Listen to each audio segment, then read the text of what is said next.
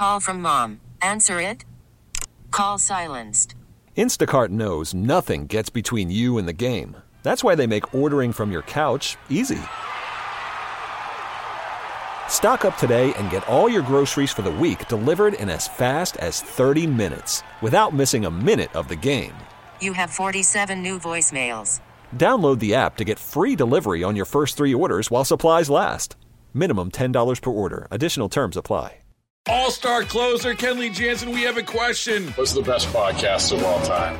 Baseball isn't boring, baby. I'm Rob Bradford, and every single day I'm sitting down with the biggest names to show you this great game is the greatest game. It's my podcast. It's my passion. It's a cause I started more than 2 years ago and is now the most prolific national daily baseball pod there is. Another fact, so jump aboard the BIB Express. Follow and listen to Baseball Isn't Boring, presented by Wasabi Hot Cloud Storage on the free Odyssey app or wherever you get your podcasts. This is Fred Bottomer with a look at the week in religion. Federal and local authorities have stepped up security around religious institutions.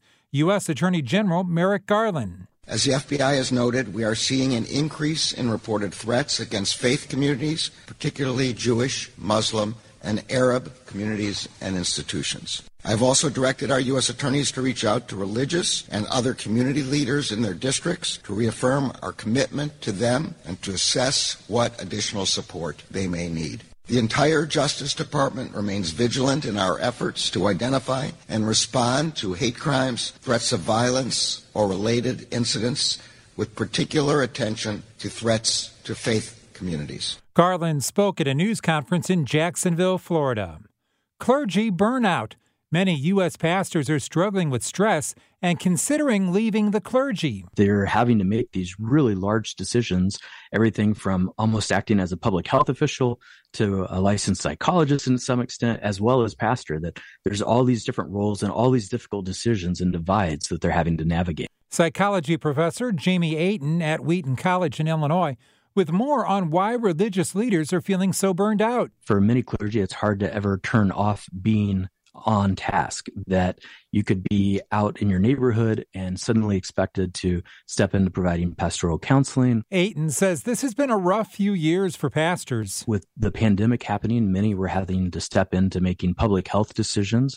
We're also seeing major political divides throughout local ministries in ways that we've not seen historically. Aten is co-founder of Spiritual First Aid. He helped organize a one-day church mental health summit, which drew more than 9,000 participants from more than 100 countries, all of them having access to 60 pre-recorded expert talks. And the goal was really to equip local congregations to better prepare and respond to the current mental health crisis. Research suggests a third of clergy leaders suffer from traumatic stress, a rate even higher than in the military.